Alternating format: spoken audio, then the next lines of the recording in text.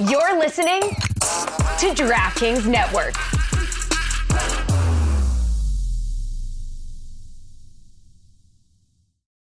When you need mealtime inspiration, it's worth shopping Kroger, where you'll find over 30,000 mouth-watering choices that excite your inner foodie. And no matter what tasty choice you make, you'll enjoy our everyday low prices, plus extra ways to save, like digital coupons worth over $600 each week. You can also save up to $1 off per gallon at the pump with fuel points. More savings and more inspiring flavors make shopping Kroger worth it every time. Kroger, fresh for everyone. Fuel restrictions apply.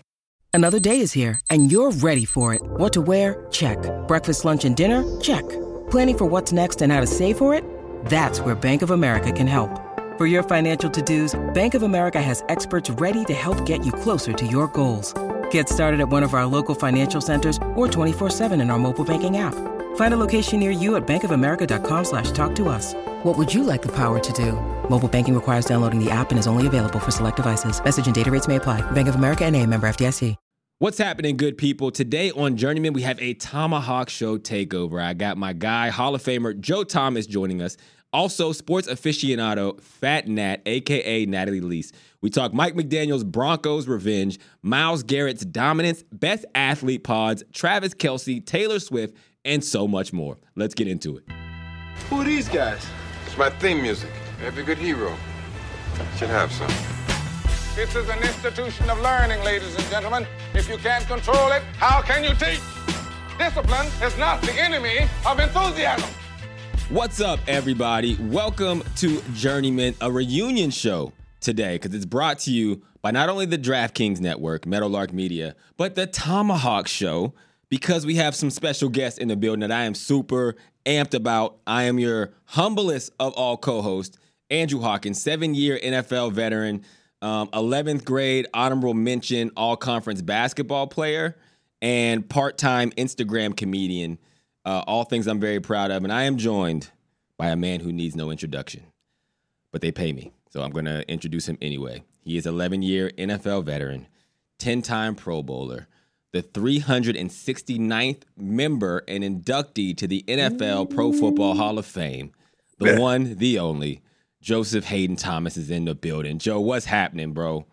What's up, Hawk? Thanks for having me here, man. And I love your hat. I got to be honest. That is true love from a good brother over there, wearing a hat with my number on it, shouting out my Hall of Fame number 369, which was awesome. We had a tattoo artist at my Hall of Fame party, and my mom wanted to get 369 tattooed on her body. And we had to explain to her that it might not exactly mean the same thing to everybody. So we're able to convince her to go with the heart. But thanks for the beautiful introduction there, man. Do you go by Mr. 369? Damn, he fine. So I do now. Actually, one of my buddies bought me a custom smoking jacket. I think I'll wear it on the next show that I'm on with you. It's like silk and velour, and it's got 369 in huge letters on the pocket. It is the greatest dinner/smoking jacket of all time. And as much as I love the number 73, I think I'm even more attached to number 369 at this point. Well, we're going to continue to talk about this because I have a question for you, but I'm going to also introduce a third that we got in the building today. Ooh. My girl, Fat Nat. Nat is a lifelong sports fan. She works in sports. She's worked at Uninterrupted, Bleacher Report, Spotify. She's also a Warriors fan that we don't hold against her. She's a 49ers fan. And I think loosely a Browns fan. Would you say that, Nat? Does that count? Yes, I'm still a Browns fan. Okay. All right. Well, definitely. You love all things sports like the rest of us. We're happy to have you in the building, Nat. How you doing today? I'm happy to be here. I miss you guys. I'm so happy we're doing this reunion. This is dope. We actually went to Ohio for Joe's induction. I did not buy you a gift, Joe. I did not know what to buy you. I don't know. So this is a good opportunity to ask you, what do you buy somebody going into the Hall of Fame? There's only 370 something people that in it, so it's not like there's a lot of things you can look up online. Like I can't Google what do you buy somebody going into the Pro Football Hall of Fame. What should I have bought you? Are you the guy that when it's Mother's Day, you Google like what to write in a Mother's Day card for your wife? Or like, do you ever have any original thoughts? I mean, I don't know, maybe like a nice cigar or maybe just a picture of you and I like walking hand in hand on the beach like we used to do when we were doing the Tomahawk Show. So you wanted to get weird. Okay. I guess I do. Of course. When have I not wanted to get weird?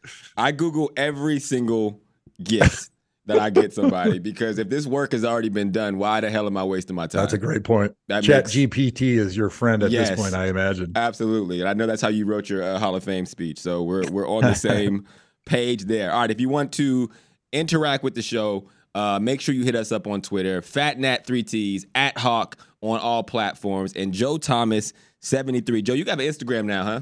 I do. I'm still not exactly very proficient at it, but I'm working to get better, and the followers are creeping along there. And someday I'll get good at it, and it'll be really fun because I see the stuff that you do and Nat does. It's pretty impressive the way you can put together reels and make things look like way better than they actually were, because I know you don't have nearly that much fun in your life. That's what it's all about, man. You got to give a fake life to the internet so that people think you're cooler than you are. That is social media. Absolutely.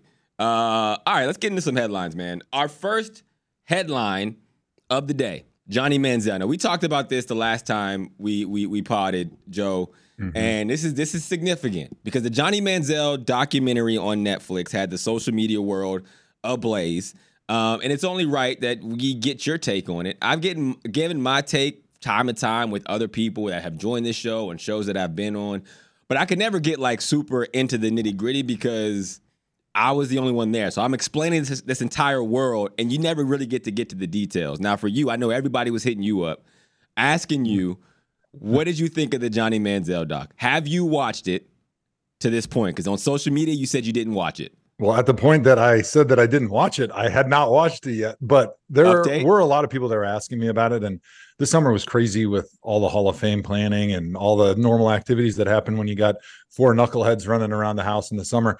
But I actually did sit down and watch it with my wife because I heard it was only an hour. So I said, okay, I can commit an hour of my life before bed and skip that hour of sleep I usually get. And when I watched it, I was extremely disappointed.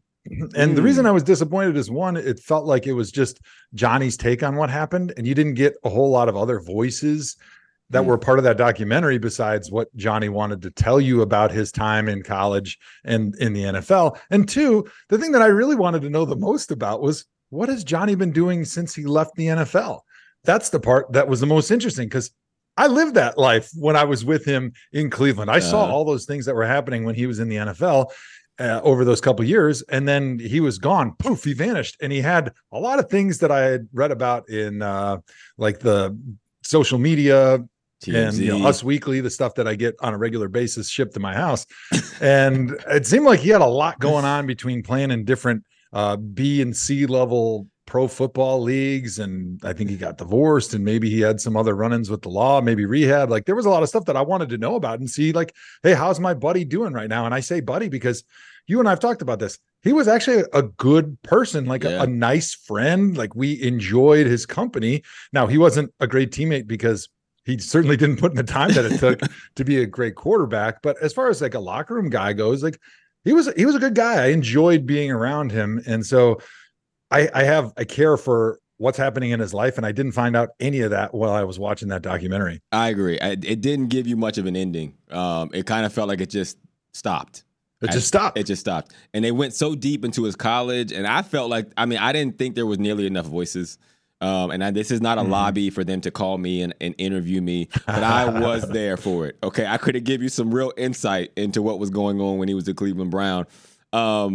But yeah, I agree. It didn't feel like a complete. Maybe they had time constraints. I don't know. And then also, when you're doing a documentary with the subject, it also changes the narrative a bit, right? Because now you're trying to tell the story that everybody wants to tell versus the actual story, and that's where you mess up in storytelling. Nat, when you watched the documentary, what questions did you walk away with? Well, honestly, I thought it was interesting how they like you said, it was honestly pretty negative. And then at the end, they ended it with him drinking a beer. So I'm like, what is the ending? Like, what is this ending? What are we being left with? Like, that's what I took away from it literally at the very end of the doc. Joe, did you see anything that was surprising when you watched it?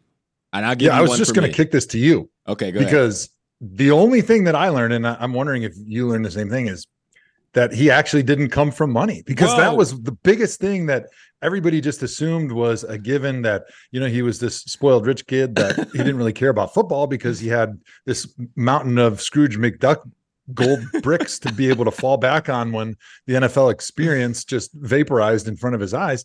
And it turns out that was all just fabricated as well. So that was the biggest takeaway for me watching that documentary. Oh, you talk about mind blown. I'm watching that, and I'm watching it with my wife, and I'm like, yeah, yep, he wasn't watching any film. I could have told you that, knew that. He would be sleeping the meetings. And I'm like trying to position it like this is all information I know, but it's good for you to watch. I'm like, and I'm during the documentary, we're watching it, and I was like, the thing about football is it's hard to care about something you don't need because it comes from money. This is oil money. This is generational oil money this dude had. And then like 5 minutes later, they said it was a lie. And she looked over like, okay, you shut the hell up. But yes, that was for me too. That was the part that I had no idea of. That they probably should have clipped that and used that on social because that would have made a lot of people watch it because, again, as close as we were to the story, we had no idea about it. If they would have EP'd us, I think we could have done a humongous favor for the documentary because there's one guy in particular, Joe Orvek. He is like the guy that has run Cleveland as far as the connections. He's like the networking dude in Cleveland since before I got there, right about the time I got there. And he still is. And him and Johnny were friends. I think they even lived in the same building. And like he was constantly getting Johnny out of trouble and like trying to help him out, like as a friend.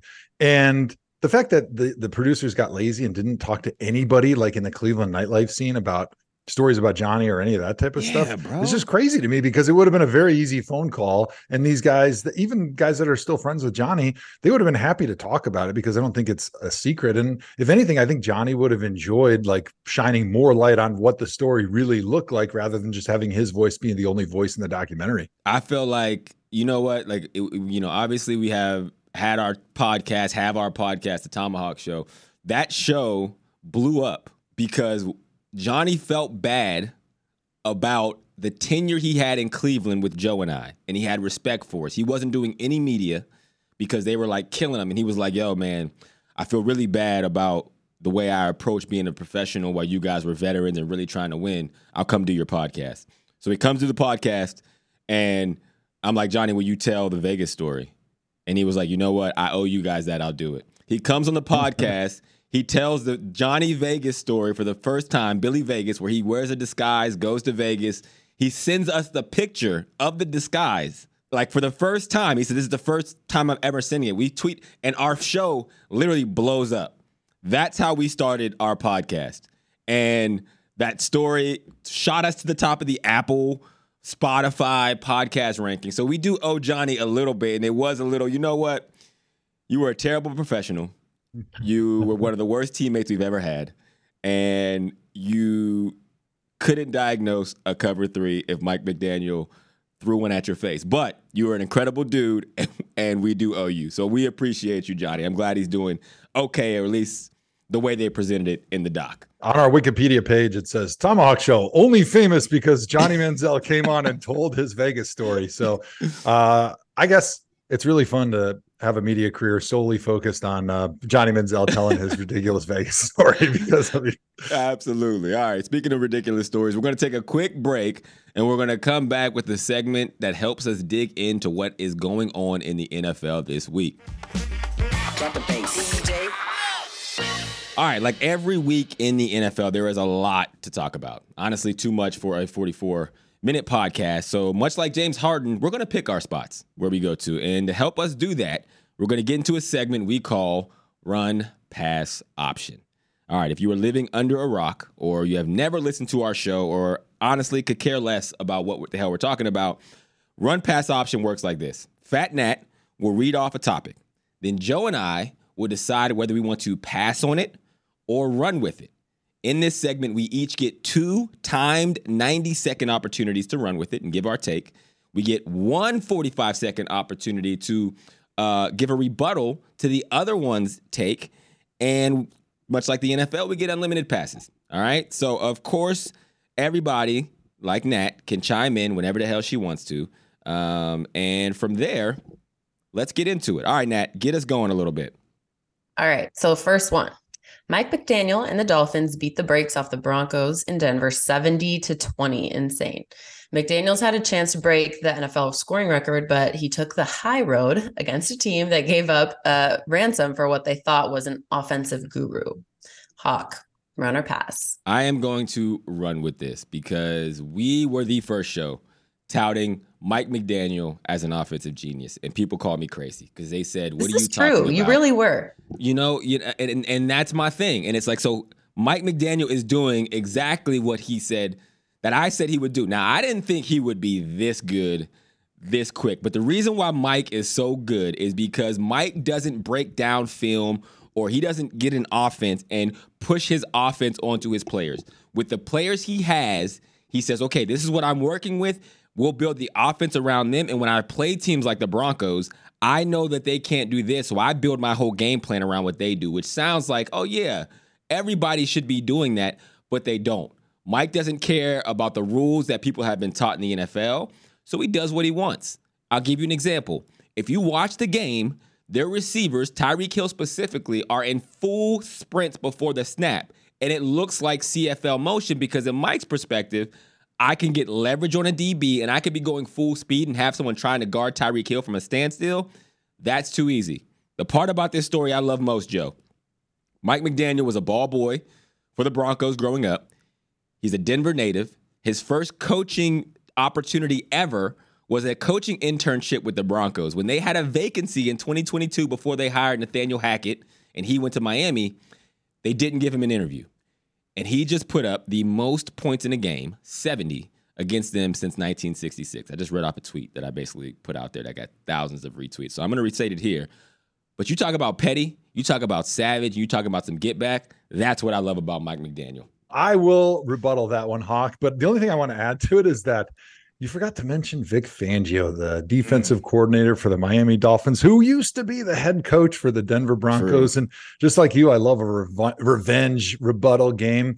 And knowing that he was a very good defensive-minded coach when he was in Denver. They didn't have a lot of success on the offensive side of the ball, but they had a great defense, and now he's in Miami. And his opportunity to pair up with Mike McDaniel and completely embarrass Sean Payton, who's supposed to be this wonder boy going to Denver and curing all the ills of Russell Wilson. And they hung a 70 burger on that defense. Crazy. Vic Fangio had to be smiling all the way back to the bus as he headed home, knowing that he had completely embarrassed his former team that fired him and dumped him to the curb. So I do love seeing that in the NFL because I always have a special place in my heart for fired coaches, being that I had 6 of them fired. I got 6 of them fired. And I always felt like in the NFL, coaches, they always, just like quarterbacks, get a little bit more of the blame than they should in a lot of situations, and they never get enough time to be able to put their complete plan in place. I feel like Vic Fangio was another one of those guys, and it was sweet to be able to see that offense be able to crush the Denver Broncos defense for 70 embarrassing points on Sunday. You know what? I completely agree. I'm not going to add to this because we're trying to stay within the rules of the game. All right, the next one. A lot of people were calling the Cowboys the best team in the NFL, but they took a big L this week to the supposedly tanking Cardinals. Dak Prescott went 25 for 40, 249 yards, a touchdown, and an interception. Are they fakers? Joe, you going to run or pass? I'm going to pass because I think this one is too easy to elaborate on. All right, let's move on then. All right. Next, we have Brock Purdy is 11-1 as the 49ers QB. Mr. Irrelevant. He played his way into the conversation now as Mr. MVP, which he has my vote. He currently has a roommate. Respect to him or to Shanahan? Hawk, run or pass? Man, I would love to jump in on this one, but I'm going to pass. Joe, I'll give it to you. Do you want to run or pass with this one? Yeah, I'll run on this one. Any chance I get to talk about Kyle Shanahan, good old Shanny out in San Francisco. Every time you mention Shanahan of all time, you got to drink. Get a chance to drink to Kyle Shanahan. There it is. I'm going to talk about him because Brock Purdy is doing amazing things out there. On Sunday, he was 25 of 37, 310 yards, 2 touchdowns, no mistakes. And it does remind me a little bit of what's going on in Miami, right? The big knock on Tua outside of his injury history was, he doesn't have a big enough arm to throw the ball downfield. He'll never be good enough because defenses will just squeeze him. They'll play a lot of tight zone coverage, and they'll have nowhere to go with the football. Brock Purdy is not a guy with a huge arm, right? There's a reason you're the last quarterback picked, the last player picked in the draft when he came out. It was because he didn't have a cannon for an arm, right? But he could accurately put the football where it needed to go. He could make decisions quickly. And those are the type of quarterbacks that the Kyle Shanahan scheme love. If you look back at all the guys that have had success maybe in the last 10 to 15 years in this scheme, whether it was with Kyle or somebody else, for the most part, they weren't guys with cannon arms. They were guys that were smart. They could understand where the ball needed to go quickly. They could read where the safeties were, where the coverage and the leverage was, and they could accurately drop the ball with good ball placement. Even back to our time in Cleveland when we had Kyle Shanahan. That's who Brian Hoyer was. And we had some pretty good success with him, even though we were a little bit limited overall in personnel. And now Brock Purdy has this great defense. He's got some really good skill players around him, and they're just asking him to play within himself. And it fits perfectly with what he can do because he can get the ball to his playmakers. Guys are wide open, or he's able to place the ball very nicely, give the guys catchable balls where they can catch it and run, make a lot of yards after catch. And I think it's just a beautiful offense and a beautiful marriage between the mind of Kyle Shanahan and the skill set of Brock Purdy. And he needs to get his own place. He should not have a roommate. I'm not going to rebuttal that, but he definitely should not have a roommate. I don't care if you're still in your rookie minimum deal. You make more than enough not to have a roommate as a grown adult. No rebuttal for me. What do you got next, Nat? All right, cool. Next one. This one close to your heart. Myles Garrett is a dog, and that is the headline. In week 1, it was Myles Garrett practicing his crossover dribble before the snap, which was savage. Last week, Myles Garrett was going back and forth like he's in motion across the defensive line, and the Titans were following him with 2 tight ends and had to call a timeout.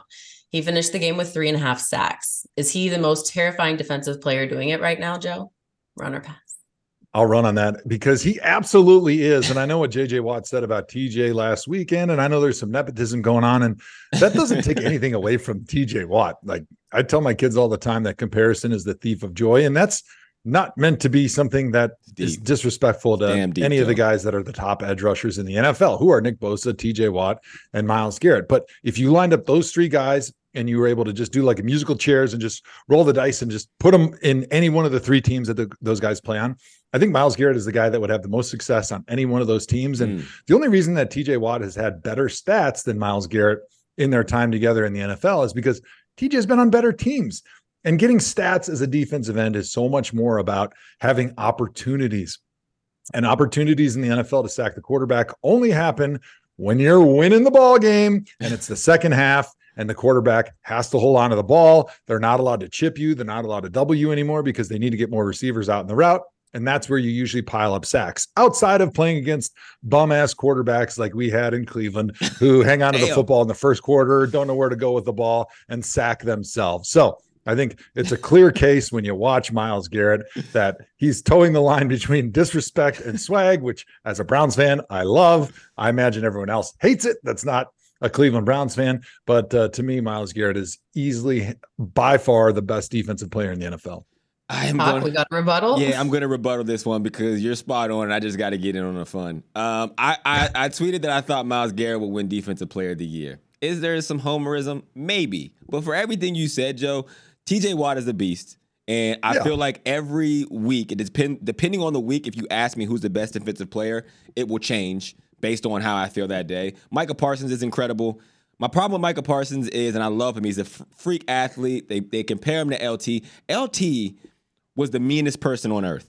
So if Micah Parsons had that personality where even in the moments it's a run, like, when it's passed and everyone goes get the stats, great. LT was like that. But even on a run, he wanted to punish who was ever coming to block him. He didn't give a damn about what the scenario was. He just had aggression to get out. And I feel like Micah Parsons doesn't have that as much. Myles Garrett is absolutely the biggest physical freak of any of the top rush guys. And to your point, I've never seen a defender motion back and forth and 2 guys go with them wherever they go. Like, they were like, do not run this play unless you know where he is. And that, my friend, is ridiculous. That is ridiculous. Next one. We have Jordan Love. Seems like he's kind of been earning his stripes in Green Bay. They had this pretty good 18-17 win over the Saints where the Packers came back from 17-0 in the fourth quarter to get the win. Are we going as far as to say he's the next Aaron Rodgers, or is he just getting some luck over in Green Bay? He went 22 for 44, 259 yards with a TD and an interception, but played with a lot of heart. Hawk, running or passing? Oh, man, I love a good Packers get another first-round quarterback that they can have for 10 years, but I'm going to pass on this one. Joe, I'll kick it to you. Run or pass? I've already used my 2 runs. Oh, but yeah, you're it was out. nice seeing Jordan Love finish it in the 4th quarter and give Packer fans some hope Packer up there in fans Green some Bay hope. there. You're a Wisconsin guy. All right, next one, Nat. Sorry, Jordan All Love. right, next one. Justin Fields looks like Justin Fields has all season when the Bears took an L 41-10 against the Chiefs. He went 11 for 22 for 29 yards with a TD, an interception, and a heated argument with the ref. Some thought he could be an MVP entering the season, but he's kind of publicly beefing with coaches. And who are we blaming here? Hawk? I'm going to run with this one. We got about a minute and a half, so I'm going to take my takedown. I'm just going to say this. I had no problem with Justin Fields calling his coaching out because this is what happens. If you're a first-round pick and once the narrative changes that you can't do it, your next stop is a backup for 2 or 3 teams until you eventually fizzle out. Now, if your coaches aren't putting you in the position to win and that's how you feel, I say it. Otherwise, you're still going to look bad.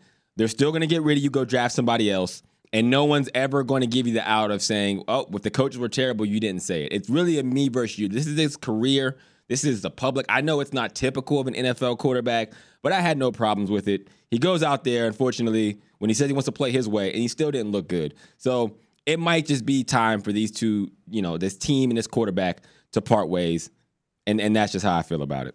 Any rebuttal? Quick rebuttal from me there, Hawk. Even though I love the quote from Justin Fields. This is an extra rebuttal. You don't have one. I like the times I felt like I was in rhythm. Things I felt like I was playing robotic. My goal this week is to say F it and just play football. That's when I play my best, when I'm out there playing free. So if this was him out there playing free, being at his best, if I was a Bears fan, I'd be a little bit concerned about what that means because they lost 41-10 when he was out there playing at his best. And I was actually a Justin Fields believer when he was coming into the draft. And I feel bad about that because clearly I've already been proven wrong, but he had 11 rushing attempts for 47 yards. So, he was running the ball a little bit, which is what we thought we'd get a little bit more of this season. Mm-hmm. But the passing has been atrocious. He had 99 yards throwing the football, 58 rating, and he's just making mistakes and missing receivers all over the field. I'm not exactly sure what we can do to remedy this because he clearly does not like being coached because he just told us that he wants to just run around and get sacked. And I'm not exactly sure that that's the making of a Super Bowl winning quarterback in Chicago. Yeah, I don't know. I'm going to also give an extra rebuttal because I don't want to be all out on Justin Fields. The double rebuttal. Because I think Chase Claypool has been bad. He is not a good receiver. To this point, I'm sorry. That is a fact. And that is a tough person to have as your number one for a young quarterback. So, all right, you're right. We got to stop this. We'll call out your receiver instead of your coach. Call out or maybe the GM for signing him. Call it's out not everybody. Your fault you suck. It's our fault we signed you. Maybe they're tanking. Maybe they're trying to get into the Caleb Williams sweepstake, and they're just creating a diversion that we're all just falling for. All right, let's take a quick break. We're going to come back, and we're going to do one of our famous Tomahawk drafts. This one will be a lot of fun. See you soon. When we started the Tomahawk Show way back in 2017, there were no podcasts that were hosted by 2 athletes at the time, or at least not that we know of or care to actually research. So technically, we are pioneers of the athlete podcast business. Another reason why it took off. This is truly a first of its kind. But that is no longer the case. Not only are there player pods, there are some of the best content in sports media, bar none, hands down. And it is also where a lot of sports media get their information.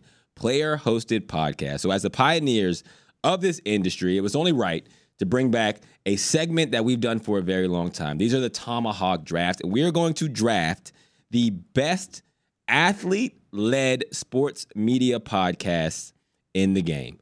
I will be the commissioner. This is typically commissioned by one of our dear friends, No Face Dan. He couldn't be with us today. So I'm gonna be in his place, and we will give Joe, since he's a Hall of Famer, the first overall pick. I will go second. Sorry, Nat. You will go third, but we will draft our favorite and best athlete-led sports media podcast. And then we're going to put this up on social and get everyone to vote to see who actually wins the draft. Is everybody understanding what I'm talking about right now? Yes, let's do it. All right. Are you ready? Joe, are you ready? Are you searching right now? Verbal. This is like me being in the exit row. Like, yes, I am. I gave you the thumbs up and the I'm okay underwater scuba A-okay, but clearly you don't have that on your video screen there. No, I know. I wanted to make sure. You got to increase the tech budget. And I know what you're doing. I know right now you are doing your scouting on the internet for what pod to pick, but that doesn't count. You get 20 seconds per pick. Okay? Joe, Thomas, with the first overall pick of the Thomahawk athlete-led sports media podcast, you are on the clock, buddy. Who you got? I'm going to go with the Pat McAfee show. And even though they called me out because I thought that the Jeff Saturday hire in Indianapolis was a bad hire, which I was clearly proven correctly, even though they called me out, I think it's the best show out there as far as former player-led podcast because he does get the best guests. Like, as good as Pat is, which he's the most talented guy that's out there on TV and radio right now that was a former athlete by far, and he's the funniest. But he wouldn't be anywhere near what he is if he didn't have Aaron Rodgers on weekly and get the guests that he does because they're breaking news. And in the end, when you have a good podcast, it's because you're breaking news, not because you're a great personality. And the only way you can break news is by having current players on your podcast saying stuff that's provocative. And that's exactly what he was getting every week with Aaron Rodgers. Damn good pick, man. I can't argue that. Calling him the funniest former athlete is a little bit of a shot across the bow on me, but present company excluded, of course. Of course, I'll allow it. All right, with the second overall pick in the athlete-led podcast Tomahawk Draft, Andrew Hawkins, you're on the clock. Thank you, Andrew Hawkins. And Great job, Matt. Am going to go with New Heights. All right. They're the hottest podcast right now. Travis Kelce, his brother Jason Kelce. It's funny because when I was in the business of producing podcasts, that was like, what is it called? The white whale? The thing that was the white whale podcast because what podcasts you're always searching for. It's always chemistry, right? Mm-hmm. We had unsuspected chemistry and we were able to do good. I know they have chemistry. They're brothers. There's nothing that they don't know about each other. So I knew that they would be great. And they've even, taken over even what I thought the expectation of the ceiling was for them. And Travis is literally in every single commercial. Every commercial you can imagine, he is in. And he's also dating Taylor Swift. We'll actually talk about that in the last segment. But I'm going to go with New Heights. Yeah, and I think one thing that's interesting about that show is people assume that because their brothers both playing in the NFL, they're like very similar. But the more you listen to the show, the more you learn about them, you learn that they're complete opposites in almost every part of their life, which makes it even more interesting. And the fact that their teams are the two best teams in the NFL, that doesn't hurt either. No, they're like us. One's black and one's white. And it's exactly. That's exactly true. I was going to say we couldn't be any more different, but exactly the same between our podcast and their podcast. Exactly. All right. With the third overall pick, Fat Nat, you were on the clock for the athlete-led Tomahawk Player Pod Draft. A lot of words going on here. Fat, who do you got? I am going to go with Road Trippin', and I'm going to go with Road Trippin' because I'm not to burst your bubble here, but I'm pretty sure they were maybe. Yeah. I'm just going to say at the same time as you guys, the first athlete-led podcast, because they were also very, very ahead of the curve there. And same with those two guys. They just have like unreal chemistry. Obviously, they played together in Cleveland for a while. And I got to give love to my girl, Allie Clifton, hosted Road Trippin' podcast. So that is my pick for the third. That's a good one. We were the first NFL athlete-led because they were definitely before us. And Allie Clifton, I don't know if anybody knows this, she played college basketball. We went to college together. Her nickname was Mac Truck because she would be in the post giving people hell. So shout out to the Road Trippin' podcast. I think that's a little bit of homerism on you, Fat, but it's okay because it'll help us beat you. All right, so next, second round of the Tomahawk Player Pod Draft. Joe, who you got? Yeah, I like busting with the boys, and there's a little bias there because I'm tight with Taylor and Will Compton. But I think their show is pretty interesting. I think Taylor is a very interesting, funny personality. I like how Will goes after people, and he's sort of unrelenting with his barbs and his jabs. And I think they keep it light. So that's a show that I definitely get into. All right, busting with the boys. I like it. Do you know that directly we helped Busting with the Boys get started, Joe? I actually did not know that. I do remember that one of our first Tomahawk shows, we had Pat McAfee on before he was really doing much. And now he can't remember what our phone number is because he is such a big time star. And I'm like, hey, man, remember about the little people that helped launch your show. Come on. And we got another one, too. So when Busting with the Boys started, they sent me a text like, hey, we love the Tomahawk show and was wondering if you could jump on the phone and give us some pointers. And so me and Will Compton jumped on. We talked for like 2 hours. And even through like that first year, it was like they're trying to figure things out. And I would kind of give them feedback on these shows. And I told people where I was working at the time, hey, this is going to blow up. Sure enough, here we are. So I like that. All right, I'm going to start to move quickly here because I think we have about 3.5 minutes. Second round, I am going to go with, I need a basketball podcast. Give me All the Smoke. I like All the Smoke. Matt Barnes, Steven Jackson. They say some crazy stuff. And actually, we'll probably talk about some of that in the last segment as well. But I'm going to go with All the Smoke. Nat, you're up. We're speeding through now. Second round pick, Nat. Who you got? I'm going with Gil's Arena, also basketball podcast. They say crazy stuff. Honestly, if you guys have seen their setup, this is in his basement. It's like the most insane setup I've ever seen. It's That's like his basement? Ultimate man cave. Yeah, That's he has crazy. like an arena, like what are those things called? the screen in the arena in his basement. And it's a very entertaining show. It's fun to watch. They go off the rails sometimes. Yeah, that's my pick. All right, that's a good one. That looks like one of the biggest podcast sets in America. I cannot believe that's his basement. All right, we got third round, Joe. Who you got? I'm gonna pick the Journeyman. I can't believe you guys didn't see it in there. Obviously, this podcast we're on right now with the great Andrew Hawkins, it deserves a seat at the table in the Thomahawk draft. I appreciate that. I would have rather you left it off the list and been like, the only reason I didn't pick it because obviously you're the best. But third round, that's 4 rounds higher. That's way higher than you were drafted. Exactly. So I figured that should be a compliment. I completely agree. All right, Journeyman off the board. My third round pick is I'm going to go with the Pivot. They get a lot of players on and they get them to speak freely. It's very, very buttoned up, and I know Channing and Ryan, all those guys personally. They're not nearly as buttoned up as they show on the podcast, but I'm gonna go with them for my third round pick. Cool. All right, what do you got, Nat? I'm going with the Draymond Green show. And yeah, I know it's a little bit of homerism there too, but at the same time, who have we seen hop on a podcast like immediately after their game and just like rip people to shreds? So I got to go with Draymond. That's a good one. All right, we got our fourth round pick. We got about a minute and a half here, Joe. Fourth, who you got?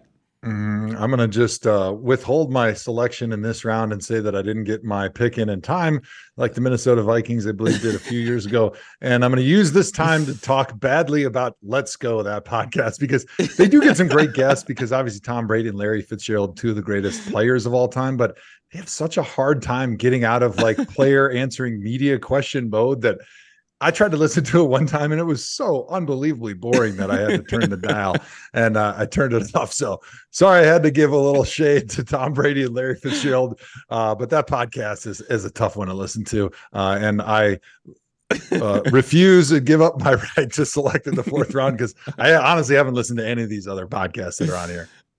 Foregoing your fourth overall pick in a draft to talk about and disparage Tom Brady's podcast is insane. Maybe there's some Tom Brady hate lingering from him. A number of times he kicked my ass when we were playing against him in the NFL. More than likely. All right, my fourth pick, I'm going to go with Nightcap, which is a new podcast between Ocho Cinco and Shannon Sharp. And these are two of the like truly funniest players to ever play in the NFL. And them together is ridiculous. They've only got a couple episodes out, but I am big fans of both of them. So I am going to go with the Nightcap, Shannon Sharp and Ocho Cinco. All right, fourth round, Fat. Who you got? Fourth round. I think I'm going to go with Podcast P. I really liked watching his show ever since they started it. And I just realized I picked all basketball podcasts. Yep. So I don't know if that's about me, but yes. Yeah, I love Podcast P. You definitely picked all basketball podcasts. And I'm going to trade my future third round pick for Joe's fourth round pick that he didn't select. And I'm going to put I Am Athlete on there. I'm a big Brandon Marshall fan, and I feel like he kind of started some stuff. And obviously, if you don't know, them and the Pivot have beef, and they're, I'm cool with both of them. I play Switzerland, between the two of them, but it is interesting. It probably is going to be a really funny movie one day if someone, has the kahunas to go write it. All right, so that's our draft. Joe's team is Pat McAfee, Bussin' with the Boys, Journeyman, and foregone the fourth round pick to talk bad about Tom Brady. My team is New Heights with the Kelsey brothers, All the Smoke, the Pivot, Nightcap, and I traded a future round pick for I Am Athlete, and Fat Nat is all basketball all the time. Road Tripping, Gil's Arena, the Draymond Green podcast, and Podcast P. Let's take a quick break before we come back, and we talk some extra points here on Journeyman, brought to you by the Tomahawk Show. Yes, All right, guys, let's get into some extra points. Steven Jackson, a member of the podcast we just talked about, All the Smoke, said via social media that any pro player who prioritizes money over getting a ring is a loser. And I had to quote tweet that with the words "cat" because I couldn't disagree more, Joe, because not just because I didn't come close to wearing a ring. That is not the reason. It may sound biased. It might be like, yo, you never had a chance. That's true. But I never went into the NFL to win a ring. I'm going to be honest with you. This is a job for me, and I love football, but there is so much you have to put into being a professional athlete. This is absolutely a finite window to make as much money as possible. I actually look at players who forego money too early in their career for rings with a side eye because I'm like, man, you do not get it. And you could go on eBay right now and find a lot of those rings that the world wants you to think is the bigger than life thing on eBay for people who are trying to exchange it for money. Joe, I am curious of your take. I feel like I kind of know it because you did forego a ring to stay in Cleveland. Now, that wasn't about the money, so to speak, but it does kind of tell us your priority list as it pertains to big, shiny objects that say you're the world champion of the world. So what do you got, Joe? The reason I was in Cleveland was not because I prioritized money over a ring. It was because I was not smart enough to realize that the players we had sucked in Cleveland. We weren't going to win a ring. I was definitely delusional thinking that we were going to win a ring. But I think even as a man who's very prone to hyperbole, like Mitchell Schwartz, the good teammate of mine who played tackle with me in Cleveland, went to Kansas City and did win a ring, would always talk about me as very hyperbolic because I like to be extreme on any take that I have. And this is a very extreme pandering take to the fans when you always hear players say that, because obviously there's a certain level where you've had enough money. Like, let's say, who's the guy that's made the most money in the NFL? Or maybe let's say in Patrick Mahomes in 5 years, he's going to be, 500 million in the bank. And at that point, he's probably not going to prioritize another $1 million on a contract over trying to win another ring, because at that point, it doesn't matter. Like, another million is going to do nothing for his life, whereas another ring will do more for his life. But if you have like $0 in the bank and you have an opportunity to make 10 million or maybe 15 million above like your zero, or you can go and try to win a ring somewhere else, I think it would be pretty silly. And I think your family would probably be very upset with you if you foregoed the money in order to try to go win a ring somewhere else, because in the end, you can't eat rings and you can buy bread with that money to feed your family. So it's all about context in this situation. And I think when players say that, it's just more about like pandering to the fan base, because there is extremes on both sides that make total sense about why you would want a ring more than money in a certain situation and why you'd want money more than a ring in other situations. Absolutely. You can't pay the rent with rings. All right, next topic. Coach Prime and the Colorado Buffaloes fell drastically to the Oregon Ducks this past weekend, and social media was doing what social media has done. Everyone had a take, everyone had a perspective, but the viral clips of what is the head coach's name in Oregon? I should know this because that says a lot about it, though, right? Like, everybody knows who Dion is. Everybody knows Coach Prime, but nobody can name the head coach of the Oregon Ducks. Well, I think it's Lanning. No? Is it Lanning? Dan Lanning. That's what wasn't he at Georgia or something? Yep, Dan Lanning. He was a DC at Georgia before he took the Oregon job. So Dan Lanning, he made some waves because in his pregame speech, he said, "They're fighting for clicks. We fighting for wins." And everyone had an opinion. Some were like, "This is, oh, look at him," and not. I said on social media, I'm like, if I was in that locker room and he dropped that bar on me before the game, I would be ready to run through somebody's face. I ain't gonna lie to you. That was I had to give respect for him. I felt like, that's what he should say in that situation. It's what the moment called for, and obviously his players used it as motivation. Joe, where are we at with the Coach Prime tenure right now? So my son was inconsolable after Coach Prime lost on Saturday, which was shocking because we have no tie whatsoever to Coach Prime. To Deion Sanders, when he played, my family didn't even know that he played football and was one of the greatest cornerbacks of all time. They just know him as Coach Prime, and they really liked him. And I had no idea how wide the appeal was for Deion Sanders as a coach until my 7-year-old son literally was like waiting around all day to watch Colorado. And when they lost, he was so sad. But I think that just shows how popular Coach Prime has been throughout the country. It doesn't matter who you are, whether you're an NFL fan or whether you're just a college fan, whether you're an adult or a kid. It seems like everybody's pulling for this guy. But on the other side, Oregon's coach, his job is to get his players pumped up and ready to win. And if you could just come with the same technique and tactics with the pregame speech every single week, the guys are going to tune you out. Now, college players are much slower to tune out their head coach when he's coming with the fire and brimstone speeches. Like in the NFL, if you come with the same level of emotion and the same tactic week after week, like 2 weeks in a row, it's over. Like they're not paying attention anyway. And for the most part, they're professionals. They're trying to do a job. And so they're not really paying attention anyway. They're thinking about the 10,000 things that are going to happen on the field. And the fact that if they screw up one thing, they're going to get cut and then their family's not going to get fed the next week. But I think this is a lesson for Coach Prime. And it has nothing to do with what happened on the field. Like he's going to have to continue to morph and change as his team changes and as the circumstances around the record change, because you can't always come with the bravado and the same type of pregame speeches that he's come with so far, especially when you do hit a little bit of a patch potentially where you're sliding during the season. So this is an opportunity for Coach Prime to reinvent himself, and I can't wait to see what he does next week. I love that. And he was without his top player. I'm not going to give him any excuses, but to your point, I think for what Coach Prime is doing is bigger than, whatever his record is at the moment. They've already tripled their wins from a year ago. And to your point, he has everybody watching Colorado Buffalo football. Never in my life have I ever tapped into a Colorado game by appointment. Never even thought to do it. Wouldn't care. Even when he took the job, I'm like, there's no way I'm watching this. And here I am. Dialed the hell in, Joe. All right, our next topic is actually 3 topics down on the rundown, but I feel like we're going to need a little bit of space for this. And I'm going to go to Fat Nat first, because this one may or may not be close to her heart.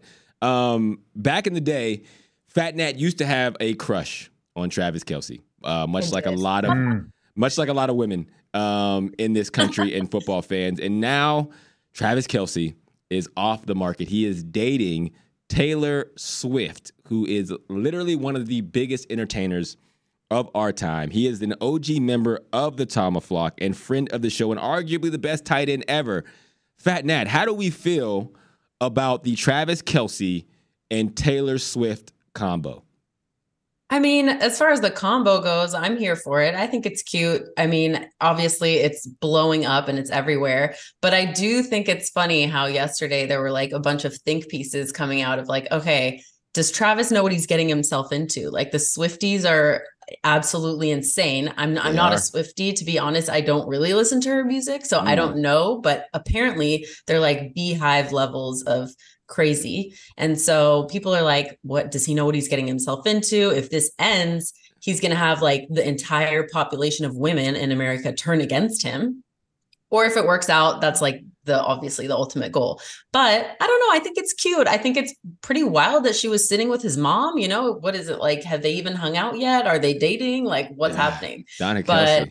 I like it. I'm here for it. It's cute. Donna Kelce has 2 sons that have Super Bowls, 3 total, and now Taylor Swift is in the running to be her daughter-in-law. Not a bad run she's on. Joe, your thoughts? I feel like you're going to have a more cynical take.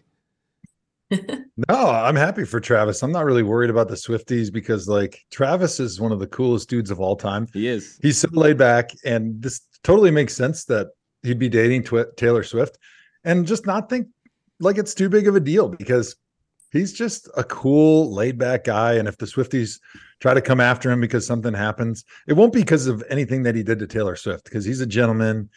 He's a scholar. He's a fine judge of bourbon. There's few of us left here, but if there's a breakup and the Swifties are mad at him, I just don't think he really cares. And I think he's just living his life. He's just living his best life. And he's just seeing where the wind takes him. He's the guy that wakes up and I feel like he doesn't even have a calendar. He's just like, I don't know what I'm going to do today. Oh, whatever the hell I feel like, because I'm Travis Kelce. Yeah, that is a good life to live. I don't like it. I'm going to be honest with you. I feel like she was at the game way too quick. We just learned that they had been talking or been on a couple of dates 2 weeks ago. So to already be, to go public with I'm going to come to the game, Taylor Swift going anywhere is news. Like, you can't just show up to a place, especially to a game like that. They're walking out. It feels a little more Hollywood than I'm used to with Travis Kelce, who is from Cleveland. And I don't like it. I don't feel like it's something that can actually last because they've already made it public way too fast. And I kind of feel like he should be worried because he won't do anything to her. But if he breaks her heart, she's going to write a whole album about him. And we're going to know that this shit is about Travis Kelce. And he is going to have to deal with that in public for a very long time. So I kind of feel like he's damned if he does or damned if he doesn't. All right, two things quick. Hawk, sorry, Nat. Hawk, you have a huge ego, but that might be the most egotistical thing you've ever said. The fact that you think that you found out exactly when Travis Kelce and Taylor Swift started dating and that you know it was just a couple weeks ago, like they weren't able to hide this relationship and they maybe waited for a while, and that you are somehow like this grand poobah that's an all-knowing spirit. I think that's really interesting to me. And I don't even remember what my other take was, but I'll let Matt go. Maybe I'll remember it. No, that's what I was going to say too. I do think it's fast. I don't think it's going to last, but it's cute while we have it. Whatever. Let it play out. Oh yeah, I remember. So here's a question I want to throw back to you guys. So if they break up and he gets an entire greatest hits album written about him and it goes like number 1 on the charts, is it better to marry Taylor Swift knowing that Travis Kelce is already insanely wealthy and the money doesn't matter whether they get married or not? Or would it be better for you to have an album written about you that goes number 1 on every single chart and everybody in the world knows that that album was written about you until the day that you die? Like your kids will be listening to it when they're grandparents and they're listening to like the classic hits station and there comes on a song about the fact that you dated Taylor Swift and broke her heart. Find out on the next episode of the Thomahawk Show. That does it for this episode of the Thomahawk Show. Joe, quickly, final thoughts. Final thoughts. That was fun. I'm so happy to have Fat Nat back. And the fact that we get some Travis Kelce, T Swift love to talk about makes it even more exciting. The fact that Travis is a man of Cleveland. And as we know, we all have those Cleveland ties, and anything that comes out of Cleveland is greatness. So what a great show. Great to see you guys again. Great to see you guys too. And I agree, Joe. Anytime Cleveland wins, we got to tip our hat. All right. See you guys next week. Joe, I cannot wait to say this, my brother. Take us out. Joe Hawk yourself.